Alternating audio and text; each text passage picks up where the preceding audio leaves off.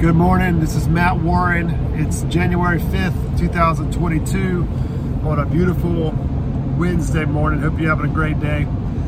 This message is for my buddy who sends me his numbers in a text.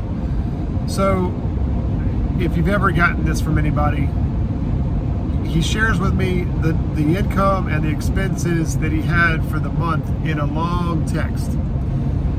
Stop doing that. It doesn't do anything for me, and I know it doesn't do anything for you. My experience has been when the numbers are in a spreadsheet, it's so much better because we can look at and add up totals. We can see trends. Stop this, sending it in a long text. It doesn't do anything for me, for sure. There's so much value in having your information in Excel spreadsheets or in a Google Sheets document. I've created one, and anybody can use it. There's nothing proprietary about it. But what it does is it breaks out all these categories, and we can look at the numbers on a daily view. We can look at them on a monthly view. We can add them up and tell how much we're spending in a year's time. We can look at income trends. Each source of income needs its own line item.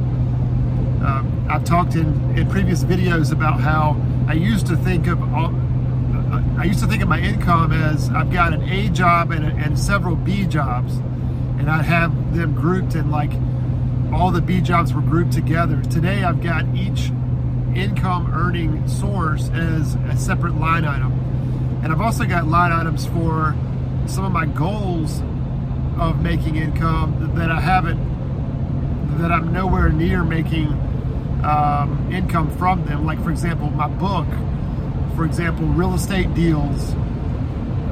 I've got those in my vision and in my pipeline, but they're not anywhere close to, actually happening yet. But through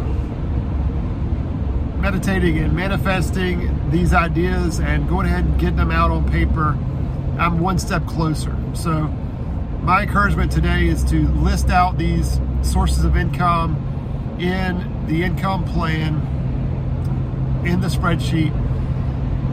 There's no way to list out the income plan in a text like that. All that's doing is showing reactive numbers. All he's doing is taking his balances from these accounts and putting in what he spent and what he made. That's all well and good, but, well, I shouldn't even say that. It's not well and good. It's a waste of time. Take that time and put them into the spreadsheet. Put them into the income, put them into the spending plan. He also has the amount of debt that he has in that text. That needs to be into the debt repayment plan. In the text, there's nowhere that he has his savings plan, and there's no real way of looking at trends and looking at money over time and reading the numbers. I've spoken at great length about reading the numbers. You can't read the numbers in a text, period. So, hope everybody has a great day. That's my lesson for the day. Or my little tip for the day. Stop putting the numbers in a text. Or if you're not doing any numbers, don't start out by putting them in a text. And don't waste your time putting them into some software. A lot of times people try to cut the corners by putting their numbers into a stuff like there's a Every Dollar app, and there's another one out there called Mint. I've tried those. You can put all the information in there, but there's no way to get the data out. And there's really no way of customizing the view on what you want to look at. Take the time and just put them into the spreadsheet. God is in the numbers. God is in writing down on the spending journal what you spent that day or the day before, and then putting that into the spreadsheet. And my experience has been that God is in the numbers. When I take the time to do it, I feel more spiritual. I feel like I'm on top of my game. I feel like I have a grasp on what everything is. when was the last time that you logged into these retirement accounts or logged into 529 fund and updated your personal financial statement? If that's been a while, this is the first of the year. Now's a good time to do that. Take the time, log into those accounts, and what I've seen is there's just the habit of getting into those accounts and logging into them on a regular basis.